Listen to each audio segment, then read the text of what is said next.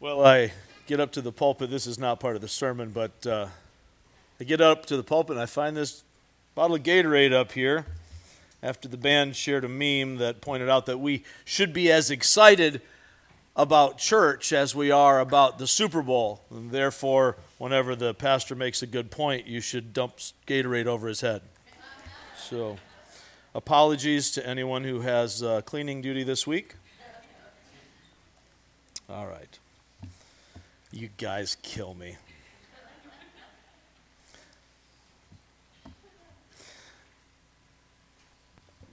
All right. Well, have you ever made a mistake and people just won't let you forget it? Say amen if you know what I'm talking about. Right? Have you ever hurt someone, tried to make it right, and you thought it was settled, but somehow they just keep bringing it up? Two older gentlemen were having breakfast, and the one lamented, I just don't know what to do. Every time my wife and I get into an argument, she just gets hysterical. And the other one said, don't you mean hysterical? I said, no, historical. She brings up everything I've ever done wrong.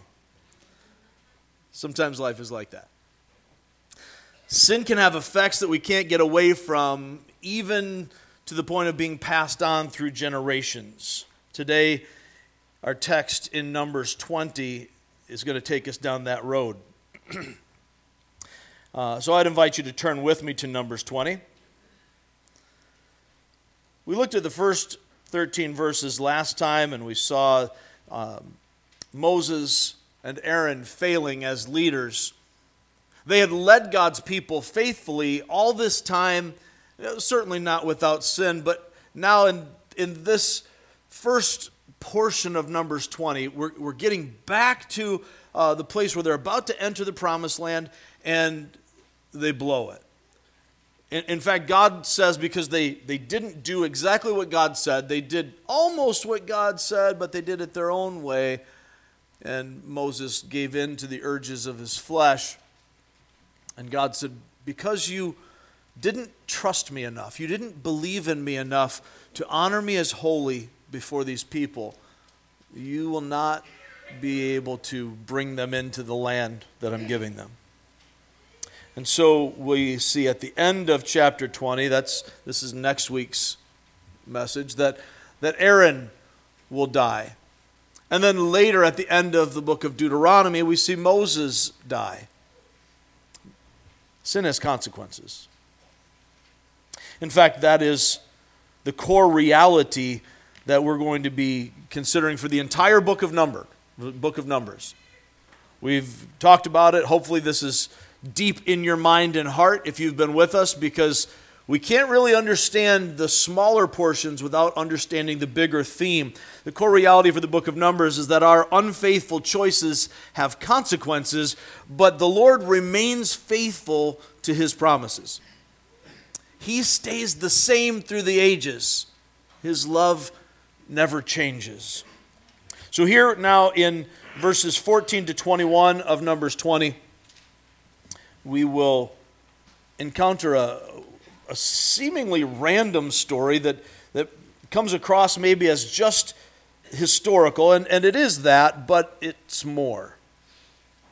Reading together from Numbers 20, starting with verse 14. Moses sent messengers from Kadesh to the king of Edom, saying, this is what your brother Israel says. You know about all the hardships that have come upon us. Our forefathers went down into Egypt, and we lived there many years. The Egyptians mistreated us and our fathers, but when we cried out to the Lord, he heard our cry and sent an angel and brought us out of Egypt. Now we are here at Kadesh, a town on the edge of your territory. Please let us pass through your country. We will not go through any field or vineyard or drink water from any well. We will travel along the king's highway and not turn to the right or to the left until we have passed through your territory. But Edom answered, you may not pass through here. If you try, we will march out and attack you with the sword. The Israelites replied, we will go along the main road, and if we if we or our livestock drink any of your water, we will pay for it. We only want to pass through on foot, nothing else. Again they answered, you may not pass through. Then Edom came out against them with a large and powerful army. Since Edom refused to let them go through their territory, Israel turned away from them. May the Lord add his blessing to the reading of his word. Father, as we consider this text today, pray that you would open our eyes, our minds, our hearts, that you would cause us not only to be hearers of your word, but to be doers. That we might learn from this rift between brothers, that we might put our hope in you. We pray this in Jesus' name. Amen. So, if we're going to understand this text, we're going to have to get historical. We're going to have to go back to see what led up to this and get a little understanding for it. Our core reality today for this text is that in the difficulty of sin's lasting damage, God remains in control. In the difficulty of sin's lasting damage, God remains in control. Now, before we get to the text, some of you, I would venture to say all of you, all of us, have to deal with the difficulty of sin's lasting effects. If for no other reason, then we are all children of parents who were sinners. Our parents are imperfect. There are no perfect parents. So before you start, wanting to bash your mom and dad for how they failed you, you're not doing better, right? We're all failing in some area. Hopefully, we are walking faithfully, as Moses and Aaron did in leading the children of Israel. But they failed. They were imperfect. Our hope is not in our parents, in our leaders, in our loved ones, in our mentors. Humans will let us down. Amen? Because we're all flawed. And we need to make sure that we're aware of that. As people who need to be forgiven for our own shortcomings, we need to be quick to forgive others. Now, in this story, there is this problem between the people of Edom, the king of Edom, and the messengers that Moses sends from Israel. Edom is the descendants of Esau. So for us to understand this, we're going to want to start in Genesis. Let's go back to Genesis chapter 25. So if you're in Numbers, just page back to the left. Genesis means beginning, so you can guess where you'll find it.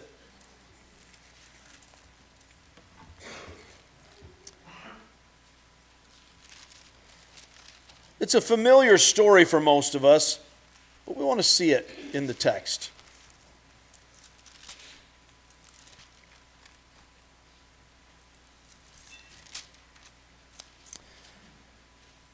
In Genesis 25, we see that Abraham dies, and he's got these sons, Isaac and Ishmael. You may remember that Ishmael was the son that Abraham had with his wife's servant, her Egyptian servant Hagar.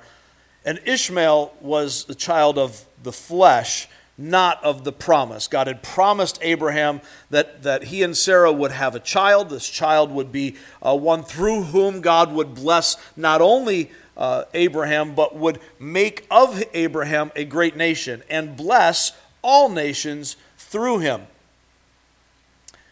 Abraham and Sarah got a little impatient and decided they were going to help God out. Never a good idea. God can do it without us. Amen? And so they take matters into their own hands, and they do the natural thing. They come up with a natural way to produce a natural child. But Ishmael is not the child of the promise. Isaac is the child of the promise. And Isaac now is an old man, and he has these sons, or is an older man, has these sons. We're going to pick up his account in verse 19. Genesis 25, starting with verse 19. This is the account of Abraham's son Isaac.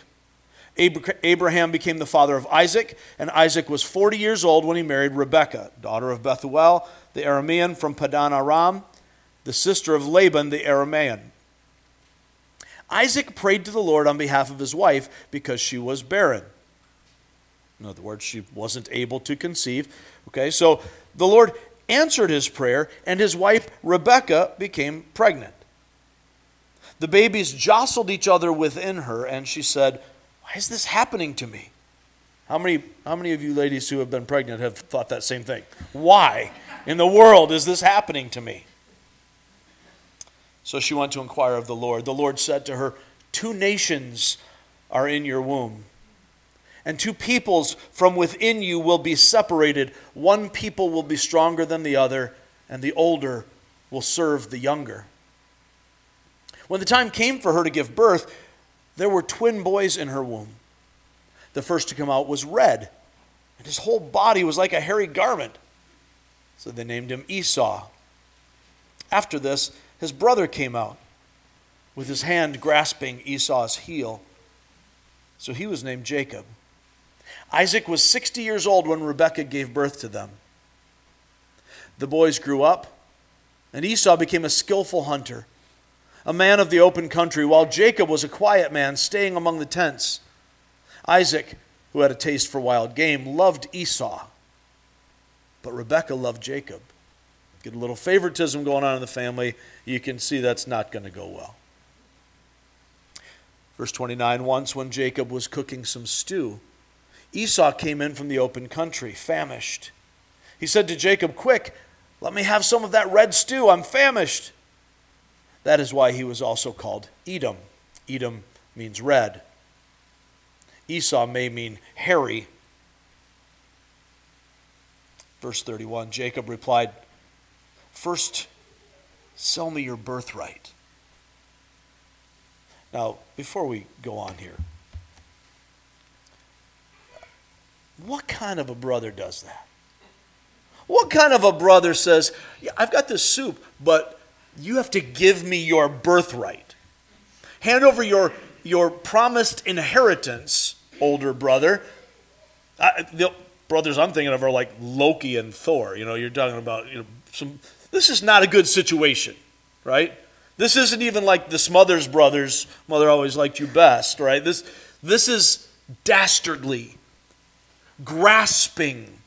Jacob means grasp the heel, just as we saw him coming out of the womb, grasping the heel. Now he's grasping for what belongs to Esau. I always had a problem with this story, by the way. This is just growing up, reading the Bible according to my own flesh, my own desires, and my own understanding, which the Lord has forced me, and I mean intentionally forced me to repent of. Why in the world would God choose Jacob? He's a low-character dude. Esau seems like a man's man, doesn't he? He's the guy. He's just going along. He's hunting. He's doing his thing. And he gets taken advantage of by his slimy little brother.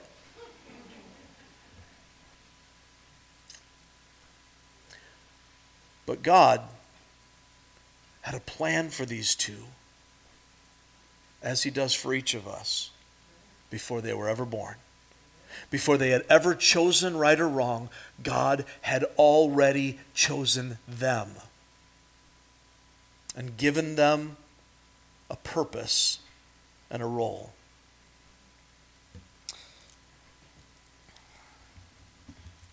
Continuing, excuse me. Verse 31, Jacob replied, "First sell me your birthright." "Look, I'm about to die," Esau said. Okay, maybe he's a little dramatic, a little overreacting. "What good is a birthright to me?" But Jacob said, "Swear to me first." So he swore an oath to him, selling his birthright to Jacob. Then Jacob gave Esau some bread and some lentil stew. He ate and drank, and then got up and left. And notice this important part. So Esau despised his birthright. You may remember that term from our journey in the wilderness through the book of Numbers. Each time the people would grumble, they They weren't consciously thinking about despising God, but the Lord described it as despising him, showing him contempt. When they did not value what was most valuable, the Lord called that despising. Esau was more concerned about a bowl of soup than he was about the birthright, the legacy, this lasting inheritance that mattered. But it didn't matter to him. It wasn't that he was generous. It wasn't that he was, oh, I'm not really affected by money and wealth. In fact, we'll see that later on when he doesn't get what he wants. He was thoughtless. He lived in the moment. Isn't that what we're told to do all the time? Live in the moment, right? Seize the day. Okay. But don't sell your birthright for stew. Be present in the moment, but understand that our days are numbered. Later on in Psalm 90, Moses will pray the same thing. Lord, teach us to number our days, that we might gain a heart of wisdom. We need to recognize that you're God and we're not. We're limited. And there's something greater that we need to have our eyes focused on. Paul will say that in Colossians 3. Set your minds on things above, not on earthly things. Esau's mind was on earthly things. And it cost him not only his birthright, but it cost him something much, much greater. See, both Esau and Jacob were children of Isaac, the child of the promise, who was the child of Abraham, the one with whom God made the covenant. So, ostensibly, if Esau had followed God rightly, now this is speculation, it's always dangerous to get into the what ifs and so on. If Esau had followed God rightly, could he not have been part of this great blessing of being God's people? Could they not have been two great nations working together to glorify God and being blessed by him? Differently? Sure. But still under God's blessing. Instead, we see throughout the ages that Edom will be under a curse. Esau's heart is hard against God. He's despising here his birthright. We're going to turn a few chapters here and see Esau take the high road, apparently, and his brother seeming to take the low road. Go to chapter 32.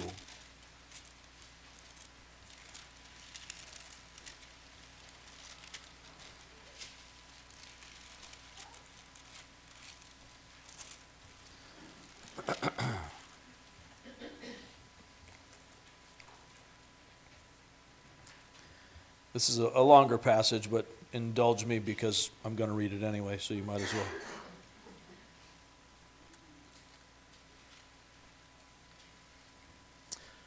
Starting with verse 1. Jacob also went on his way, and the angels of God met him. When Jacob saw them, he said, "This is the camp of God." So he named that place Mahanaim. Jacob sent messengers ahead of him to his brother Esau in the land of Seir, the country of Edom. Incidentally, Seir is is near Kadesh. This is where the children of Israel have arrived in Numbers 20. Just to kind of set the stage, I should have done this before.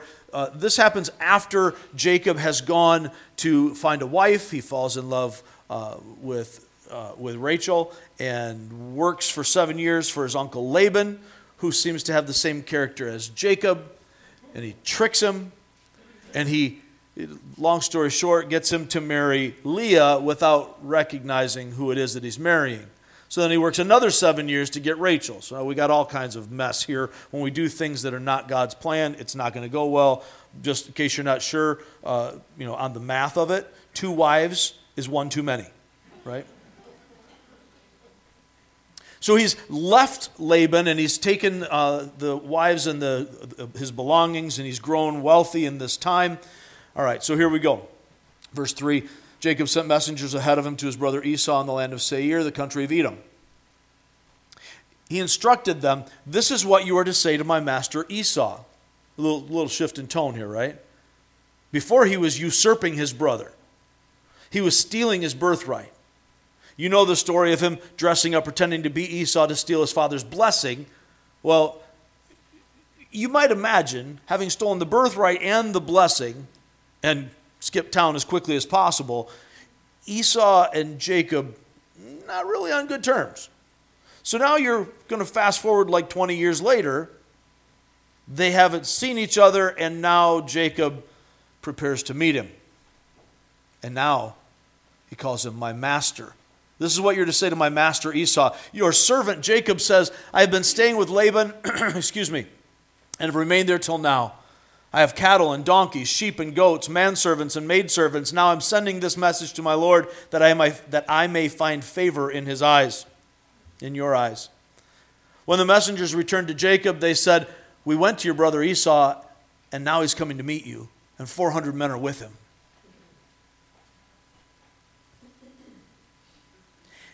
In great fear and distress, in great fear and distress, Jacob divided the people who were with him into two groups, and the flocks and herds and camels as well. He thought if Esau comes and attacks one group, the group that is left may escape. Then Jacob prayed, O God of my father Abraham, God of my father Isaac, O Lord, who said to me, go back to your country and your relatives, and I will make you prosper. I am unworthy of all the kindness and faithfulness you have shown your servant. I had only my staff when I crossed this Jordan, but now I have become two groups. Save me, I pray, from the hand of my brother Esau, for I am afraid he will come and attack me, and also the mothers with their children. But you have said, I will surely make you prosper, and will make your descendants like the sand of the sea, which cannot be counted. So we're seeing, again, a change in tone. Having grasped for what did not belong to him before, he is now, at least for the moment, recognizing that everything that he has came from God. He didn't earn it. He was given by God. He might have thought he earned it, just like we think we've earned things in this life. But everything we have, including our ability to earn, comes from God. We need to humble ourselves and acknowledge that. Verse 13, he spent the night there. From what he had with him, he selected a gift for his brother Esau, 200 female goats and 20 male goats, 200 ewes and 20 rams, 30 female camels with their young, 40 cows and 10 bulls, 20 female donkeys and 10 male donkeys. It's a pretty big gift. It's not like, a Speedway gift card. Happy birthday. Sorry. He put them in the care of his servants, each herd by itself, and said to his servants, go ahead of me and keep some space between the herds. I am so tempted to go into developing this right now. I'll let you do that on your own. You're sensible people. You can read it for yourself. Just let your mind take in what's going on here. Verse 17, he instructed the one in the lead, when my brother Esau meets you and asks, to whom do you belong and where are you going? And who owns all these animals in front of you? Then you are to say, they belong to your servant Jacob. They are a gift sent to my lord Esau, and he is coming behind us. He also instructed the second, the third, and all the others who followed the herds. You are to say the same thing to Esau when you meet him. And be sure to say, your servant Jacob is coming behind us. In other words, sell me, right? You need to talk me up as you go here. For he thought, I will pacify him with these gifts I am sending on ahead. Later, when I see him, perhaps he will receive me, and not kill me with his 400 men that are here. So Jacob's gifts went on ahead of him, but he himself spent the night in the camp. That night Jacob got up and took his 2 wives, his 2 maidservants, and his 11 sons, and crossed the ford of the Jabbok. After he had sent them across the stream, he sent over all his possessions. So Jacob was left alone, and a man wrestled with him till daybreak. When the man saw that he could not overpower him, he touched the socket of Jacob's hip, so that his hip was wrenched as he wrestled with the man. Then the man said, let me go, for it is daybreak. But Jacob replied, I will not let you go unless you bless me. You might notice there's still a theme here, right? He's still trying to get a blessing. and he's pretty good at grappling, since he was grasping the heel coming out of the womb. He's a good wrestler, Jacob is. The man asked him, "What is your name?" "Jacob," he answered. Then the man said, "Your name will no longer be Jacob, but Israel, because you have struggled with God and with men and have overcome." The name Israel means struggled with God or wrestled with God. I want to just insert here just for a moment, because I always had a hard time with Jacob and Israel and this whole thing. It just seemed messed up to me. God wants us to wrestle with him.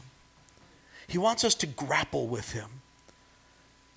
He's not calling us to a blind faith, to an easy believism, but he wants us to wade into the reality of who he is and wrestle with him. Not in arrogance, not in resisting him, but to know him. Jacob has struggled, he has wrestled against God and man. And it isn't until now that he actually is receiving this blessing and this name change. God wants you to have an authentic, genuine faith because you've worked it through, you've wrestled with it. Tell me your name. Verse 29, Jacob said, "Please tell me your name." But he replied, "Why do you ask my name?" That's it. God just gives him a question here, right? So this, presumably an angel, some have speculated that this is a pre-incarnate appearance of Christ, a Christophany, if you will. I don't know if I want to go that far. All I know is what the text says. It's someone representing God, coming from God, presumably an angel taking on human form. We see that elsewhere in Genesis, so that wouldn't be surprising. But he asks the question he already knows. What's your name? Jacob. Not anymore. It's Israel. Who gets to change our name and identity? Somebody tell me. God does. So God says, you're now Israel. I'm changing your identity. And he says, tell me your name. And the angel says, why are you asking me? You already know. You wrestled with God.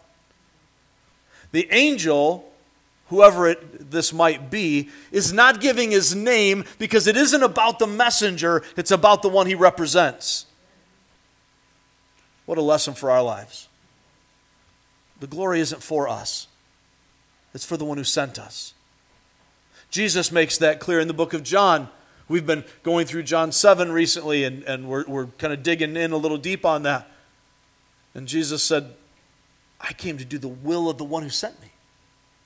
He makes it very clear that the focus is not him, but the Father who sent him.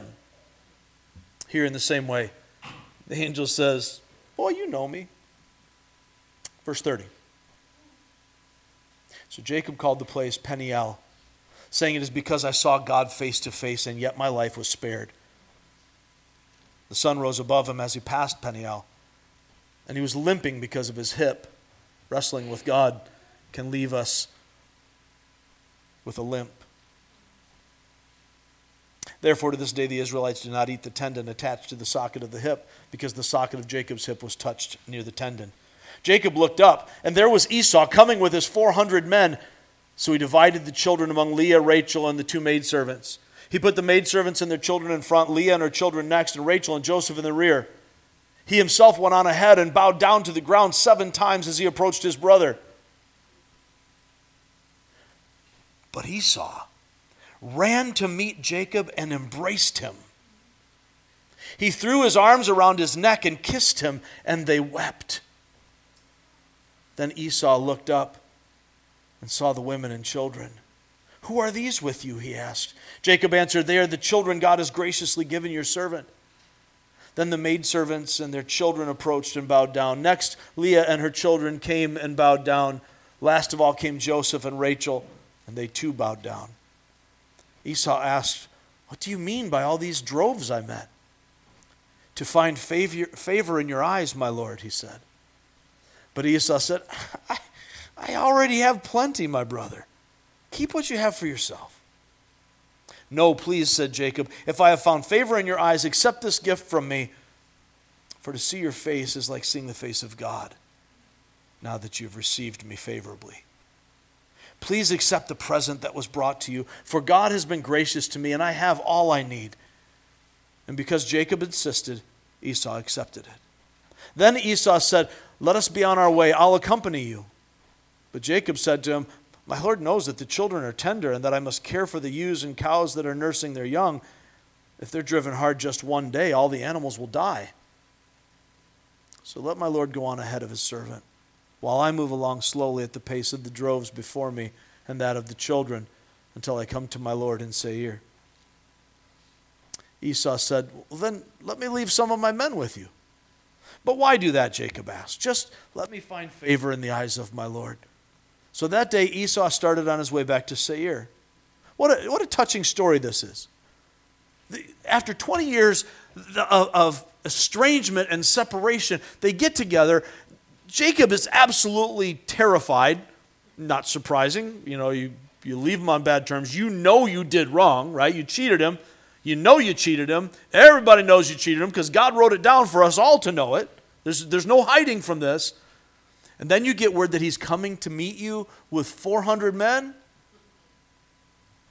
But when he gets there, after all of his scheming to try to get the gifts in place, not gifts from a generous heart, gifts trying to buy favor, a bribe, if you will, he gets there. And Esau responds. Now this is Esau, outside the covenant, outside the promise. He's a man who has not been after God's own heart. But in this instance, in this case, he responds the way a loving brother should.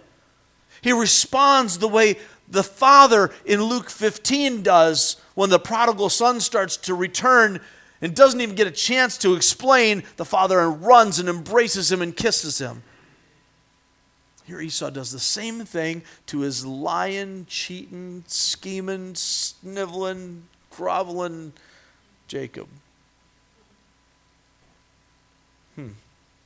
That's a Hallmark movie.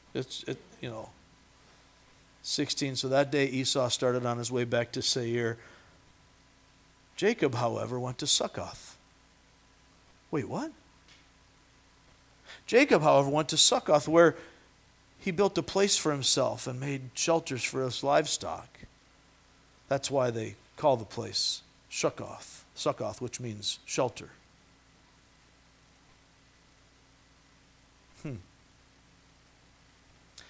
So you said, "Go back, I'll catch up," and you went the other direction?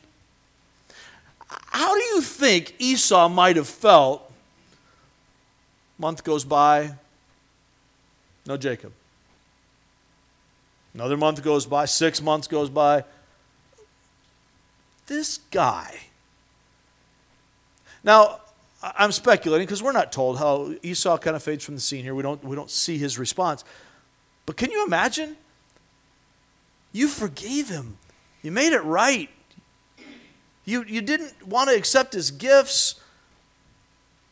And then he does the same dadgum thing again. He skips out. He's still living in fear. He's still living in mistrust because of his own deceiving heart. Now we get to Numbers 20. Generations, centuries later. Right? This happens in Genesis before they ever go to Egypt. They're in Egypt for over 400 years. They've been wandering in the desert now for 40 years, and here we're coming up on the descendants of Esau, Edom, and there's a bitterness. All right. Now, with all that in mind, we can press forward into trying to understand this a little bit. Again, our core reality. In the difficulty of sin's lasting damage, God remains in control. Note this. Sometimes we can't undo the destruction caused by sinful choices. Sometimes we can't undo the destruction caused by sinful choices. Jacob was a schemer. He did bad things. I was going to say to good people, but Esau wasn't that good either. But he did bad things to people. And now Moses is coming all this time later, and the damage to the relationship between the people of Israel and the people of Edom reflects the damage to the relationship between the two brothers that started these nations. Passed down for generations. This makes the Hatfields and the McCoys look like a family squabble. This is the ultimate kind of feud. In fact, when we see the nations in the land of Canaan that are going to be driven out, all of them have roots in the Genesis story. And as we look through those genealogies, you'll see the sons born to the children following Noah that branch out and become these nations and turn against God. But this bitterness between them, specifically Edom, the close brother of Israel, and Israel itself, is lasting. That damage can't be undone. Even in the prophets later on, after the exile of Judah into Babylon, Edom is still an enemy of his brother Israel. And Edom will pay for his rebellion and his thumbing his nose at God and resenting God's sovereignty. The nation will pay, but here we see that sometimes we can't undo the destruction caused by sinful choices. Grace is not a time machine. It's not a get-out-of-jail-free card. We can't go back and use our magic grace eraser and pretend that things didn't happen. All choices have consequences, and my choices determine my destiny.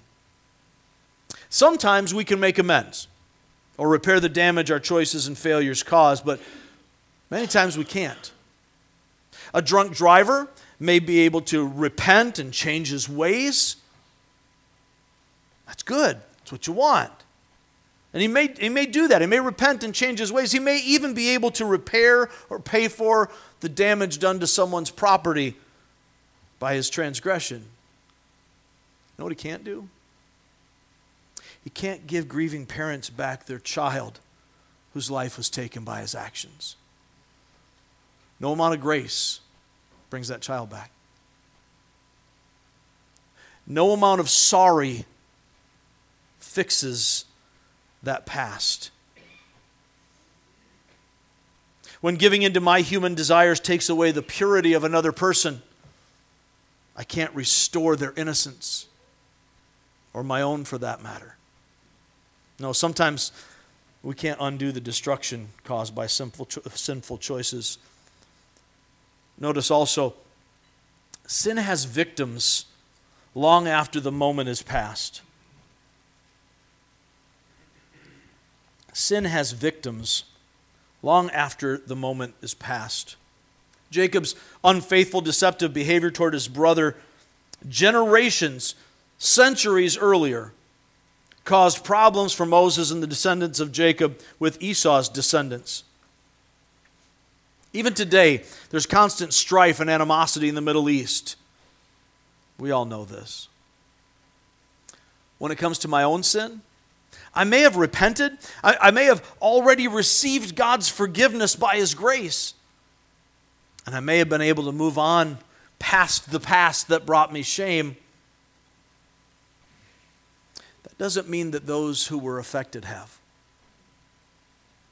It may be those I've hurt. It may be those who learned sinful ways from me by my example. It may be those who never knew me, but the ripple effect impacted them. Jacob's sins carried on through generations. And the effect of that, the victims of that, included even these here in the wilderness who never knew those men. We can tend to expect others to forgive us and let us move on, but that simply isn't how it works. As those who belong to the Lord, we reflect the reality of Christ with humility, and humility demands that we make no demands. So we can lose that attitude of indignance about that person who refuses to forgive. I can't tell you the number of times in the past 20 years The people have come to me and said, "Can you talk to this person and make them forgive me?" No, I cannot. I don't have a magic pill for that. We can't make people do anything. We need to recognize sometimes the damage can't be undone, and even when it can, victims are carrying the weight of sin from others long past that moment. Long after you've stopped thinking about it and dealing with it, others still do. We see many verses in the Scripture. I'll just point out Exodus 20, verses 5 and 6. I don't think these are in your program for you, so you might jot them down. Exodus 20, verses 5 and 6. Again in Exodus 34, verses 6 and 7. Leviticus 26:39. These all have the idea behind them that sins are visited on the children for multiple generations. Here's from Exodus 20, verses 5 and 6. I, the Lord your God, am a jealous God, visiting the iniquity of the fathers on the children to the third and the fourth generation of those who hate me, but showing steadfast love to thousands of those who love me and keep my commandments. In Exodus 34, he points out his gracious and merciful nature, and yet still, even as he forgives iniquity, he will by no means clear the guilty. And the iniquity of the fathers is passed on to the children and the children's children. Understand that the lasting impact of sin affects others way past that moment that you're in. However, don't be confused. A lot of people will look at this and talk about generational curses and so on and so forth, and God is going to punish me because my father did that. That's not God. Notice these other passages, and I'll let you look them up for yourself. I'll give them to you so you can jot them down, and then I'll just give you a sampling. Deuteronomy 24:16. 2 Kings 14:6. Ezekiel 18:20. And all of these are pointing out that the children are not punished for the sins of their parents. Ezekiel 18:20 says, the soul who sins shall die. The son shall not suffer for the iniquity of the father, nor the father suffer for the iniquity of the son. Those other passages say very similar things. The law of Moses says that fathers shall not be put to death because of their children, nor shall children be put to death because of their fathers. Each one shall die for his own sin. So we're not talking about the punishment. What we're talking about that passes on from generation to generation, there is a chain, is the effect of that sin. My sin gets passed on to my children because they're victims of it, because they learn to do it from me. They pick up my attitude. So those strongholds that the devil gets in my life that I don't deal with, you can understand I'm passing those on to my children. My children have anger issues. Where do you think they got that? My children have lust issues. Where do you think they got that? Laziness, dishonesty, whatever it is, it's not new. Now they suffer for their own sins. I suffer for my own sins. But there is a chain. There is a legacy. We need to be aware of that. They're not punished for the sins of their parents, but they are affected by them. Notice also, the past may impede our journey, but the Lord determines our destiny. The past may impede our journey, but the Lord determines our destiny. Notice in verse 21, after Edom said, nope, we're not letting you in. You shall not pass. We're going to bring out an army to make sure y'all don't pass. Israel turned away from them. Now they could have fought them. God had already said, I'm not giving you, and he'll say it again in Deuteronomy, I'm not giving you their land. That's theirs. I have an inheritance for you. Don't go to war with Edom. Don't set foot, don't even try to take a backyard out of there. It's not for you. They turn away. The lasting impact of sin cannot thwart God's promises, but its repercussions increase life's difficulty. God was still going to bring them into the promised land. That didn't change. When they rejected him back in chapter 14, it didn't change. God had them wander in the wilderness. That generation passed. But he was still doing what he had promised in his covenant to do. He was going to deliver them into their inheritance, into the promised land. And he's going to now. But the lasting impact of someone else's sin, Jacob and Esau, all those years ago, the lasting impact of that means that we got to walk around. We don't get the straight path. I have to take a circuitous route.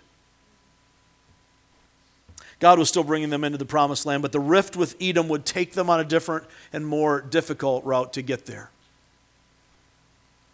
We must adapt and adjust as needed to address the things that I no longer control, knowing that God remains sovereign over us and he remains faithful to his promises. In his sovereignty, he works all things together for good. We know this from Romans 8:28 and so many other related passages. God works all things together for the good of those who love him and are called according to his purpose. It doesn't mean it's going to feel good. It doesn't mean it's going to seem good. It doesn't mean that it's going to be what we want or what we dialed up when we tried to order it. We might pray in one direction and God delivers in another direction because he knows what he's doing. And all of it is working together in his sovereign plan for our ultimate good. Notice our ultimate good. The good in the end, not the good today. And his ultimate glory. Even as we saw last time, when Moses failed to show God as holy before the people, God showed himself holy in his judgment of Moses. God will be glorified, and he will work all things together for good. Whatever difficulty comes our way, even when it's caused by our own sins, our Heavenly Father is using it to shape us, to make us more like Jesus. He sealed us with the Holy Spirit to ensure this. I'm going to invite you, I was going to read it with you. For the sake of time, I won't. I'm going to invite you to read Ephesians 1 on your own time. You can mark down Ephesians 1, verses 3 to 14. Blessed be God. Praise be to God who has blessed us with every spiritual blessing in Christ. These blessings are waiting for us in heaven. And he goes on later on in 13 and 14 to say that he's sealed us, he's marked us with his Holy Spirit. He's a guarantee, a deposit, an earnest payment, if you will, that God's going to finish what he started. Philippians 1:6 reminds us of that. Paul says that he's confident of this, that he who began a good work in you will be faithful to complete it, even if it takes until Christ returns for us to recognize it. So now what? What do we do when we're facing the reality of sin's lasting damage? Where do we go from here? Well, two different categories here. What do I do if it's from my sin? I'm facing the lasting effects, the lasting damage from my own sin. Or what if I'm the victim of somebody else's sin? First, let's start with ourselves. If it's from my sin, first thing I have to do is humble myself and repent. I don't have blanks for these, but I would encourage you to jot these things down as they fit your application. I need to humble myself and repent. As a rule, I need to have in my mind that I need to take care of business with God and myself before dealing with anybody else. I may have to go and deal with other people. I may have to seek forgiveness and reconciliation, but the first thing I've got to do is I've got to get stuff squared away between me and God. I got to check my own heart. I need to humble myself and repent. In a sense, everything else I'm going to say is an extension of that. It flows from that. If I don't start with humility and repentance, the rest of it isn't going to matter. Secondly, after that, again, as part and parcel of it, I have to take ownership of the damage that I caused. Not simply the fact that I did something wrong. I have to take ownership not just of repenting of that sin, I have to recognize the damage that I caused and own that. I hurt you. I betrayed you. I took something from you that you can't get back. That's my fault. And I want to repair it, but I can't. I have to take ownership. Next, I have to recognize that my choices may have set things in motion over which I no longer have control. I have to recognize that my choices may have set things in motion over which I no longer have control. Just to make it short and hopefully help you understand. Once I throw the rock at the window, when it leaves my hand, it's out of my control. I made the choice to make the throw, but once I make that throw, that rock is in the air and there's nothing I can do about it. I can regret it, I can lament it, I can turn from it, I can repent the moment it leaves my hand, but I can't control what happens next because I set it in motion. I have to recognize that I may have set things in motion with my sinful choices over which I no longer have control. Fourth, when I'm dealing with the lasting damage from my sin, I need to seek to make amends, to set it right, to try to make right what I made wrong, understanding that sometimes it's not possible. Sometimes I can't make amends. Sometimes I can't get it right. I don't always have the power to restore what my sin has destroyed. If I break a lamp, I can replace the lamp, but I can't. If it's a family heirloom, a one-of-a-kind thing, I can't get that back. I can't give someone back their purity.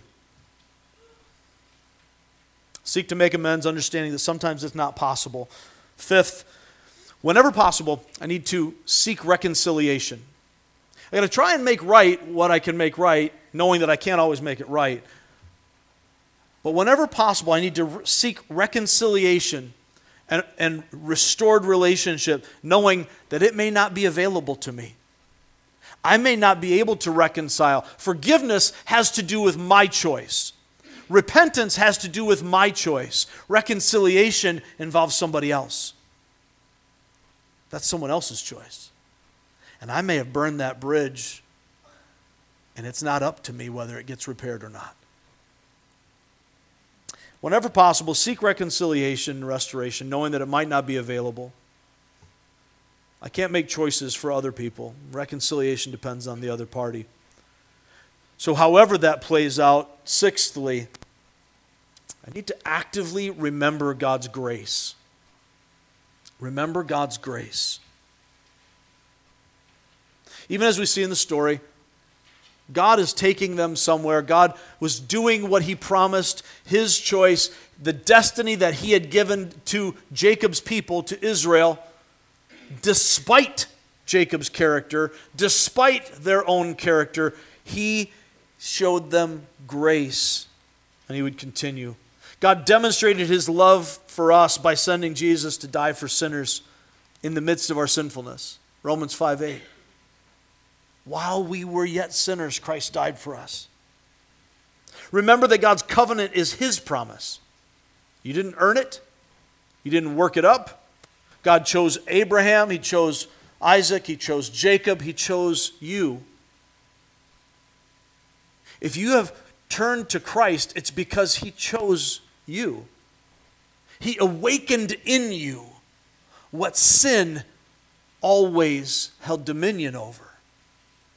That thing we call free will is so bent towards sin. Every time we do our own thing, every time we make a choice, we're choosing away from God. God's covenant is His promise.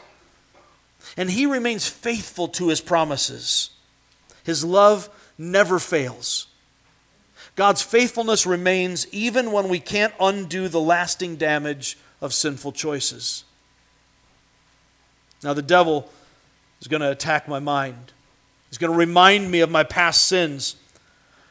Listen now. Hear this well. Because it's not a maybe.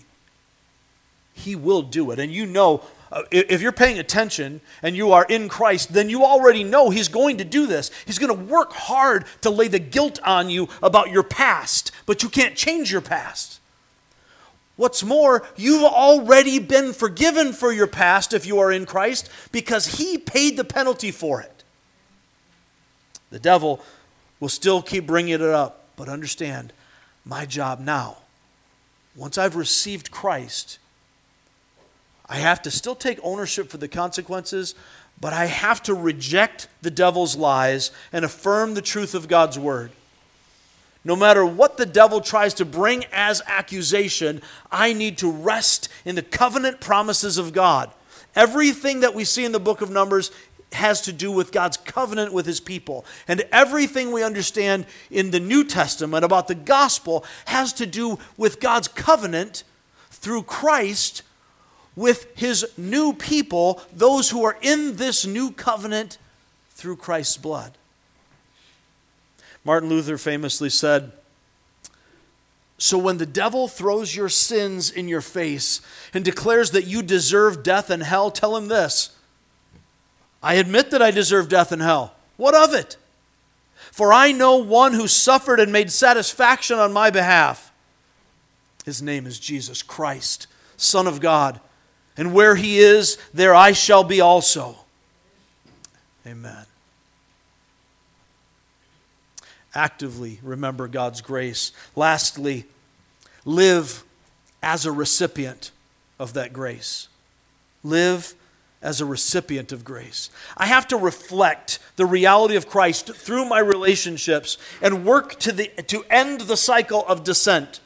We see this descent in Israel that we'll see throughout their history, but this thing that gets passed on from Jacob and Esau through the generations, that only gets broken with active effort to retrain, to forgive, to seek reconciliation, and to teach that to those who come after it. I have to model it. I have to live it.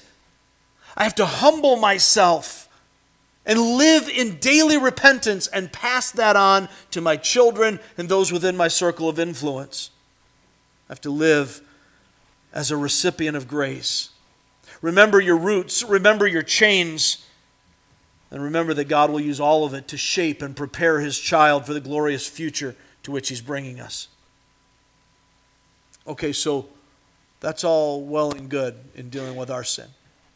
And I don't mean to make that sound trite or easy, because if you're dealing with the lasting damage caused by your sin, you know it's anything but easy. In fact, in some ways, it's even harder than being the victim of somebody else's sin, because you're the victim of what you have perpetrated yourself. But what if I'm dealing with the lasting damage from somebody else's sin? I'm a victim of another's sinful choices. 3 steps I want you to see here. First, forgive. Forgive as God in Christ has forgiven me. That's what I got to do. It's what Jesus said at the end of the Lord's Prayer. I have to forgive. And if I don't forgive, I cannot expect that I'm going to be forgiven by God. If I don't demonstrate that mercy and grace to others, then I show that I know nothing of God's grace. 3 parts I have to know if I'm going to forgive as God in Christ has forgiven me. First, I need to release resentment. Vengeance is mine, said the Lord. I'll repay. I have to release resentment and renounce revenge. Renounce revenge. Let God handle it. And I have to relinquish recompense. I have to relinquish recompense. I have to let go of thinking somebody owes me something. I can't forgive unless I let you off my hook. But I'm putting you on God's hook. He's going to handle the justice aspect of it. He will give what is deserved. Vengeance is mine, says the Lord. I will repay. His justice is perfect. But if I'm going to be a recipient of God's grace, I need to stop thinking that the person who did me wrong owes me something. That's not relevant to life at all. Because my sins are against God. Somebody who's done me wrong is a sinner sinning against another sinner. Release resentment, renounce revenge, relinquish recompense. I have to forgive as God in Christ has forgiven me. Secondly, I have to trust God. Forgive, then trust God to work it all out for His ultimate glory and our ultimate good. Trust God to deliver you and to deal with them. Israel had to turn away, let God deal with Edom, and God does judge Edom. He'll deal with that. That's not my business. My business is I got to get back on the path, follow the cloud, get to the promised land. That's the job. Trust God to work it all out for His ultimate glory and our ultimate good. Even if there's no clear resolution in this life. I have to trust God even when I can't see how He can possibly make this horrible thing good. How can He take this egregious sin against me and make some kind of good out of it? Don't misunderstand. Bad things aren't good because God is using them for good. Right? Evil is evil. Sins against God, God still uses to accomplish His purpose. Ultimately for our good and ultimately for His glory. I have to trust Him to work it out. Forgive, trust God. Thirdly, press on. Press on in faith. Do whatever must be done. Make whatever adjustments are necessary to adapt and overcome. To live in light of who I truly am in Christ. Press on in faith. I must not allow myself to see myself or identify as a victim. Even when I have been a victim. When sin has been perpetrated against me.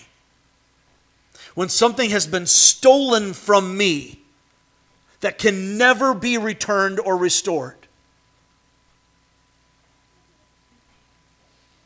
Even then, I must not allow myself to see myself as a victim, but as a dearly loved, wholly accepted child of God by His grace.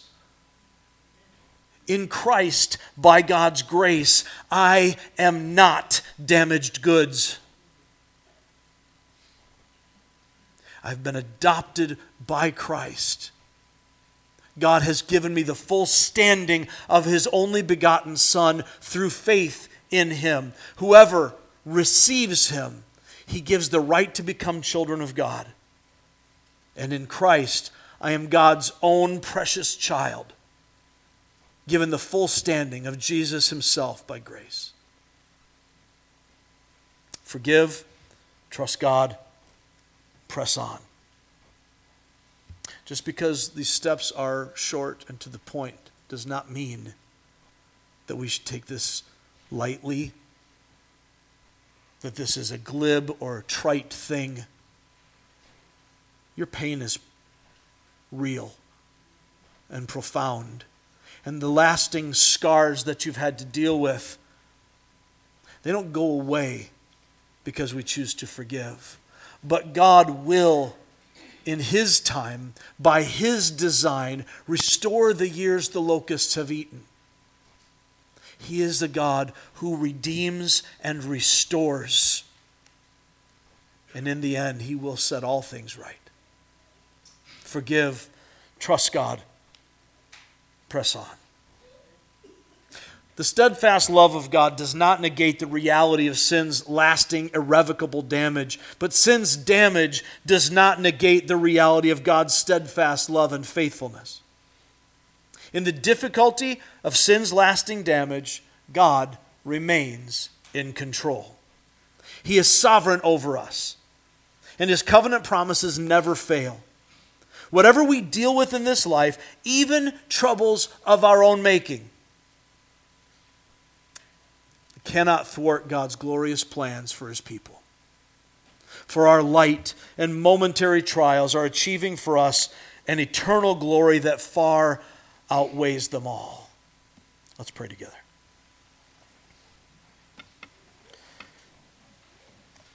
Father God, as we close out our time together this morning with song, remind our hearts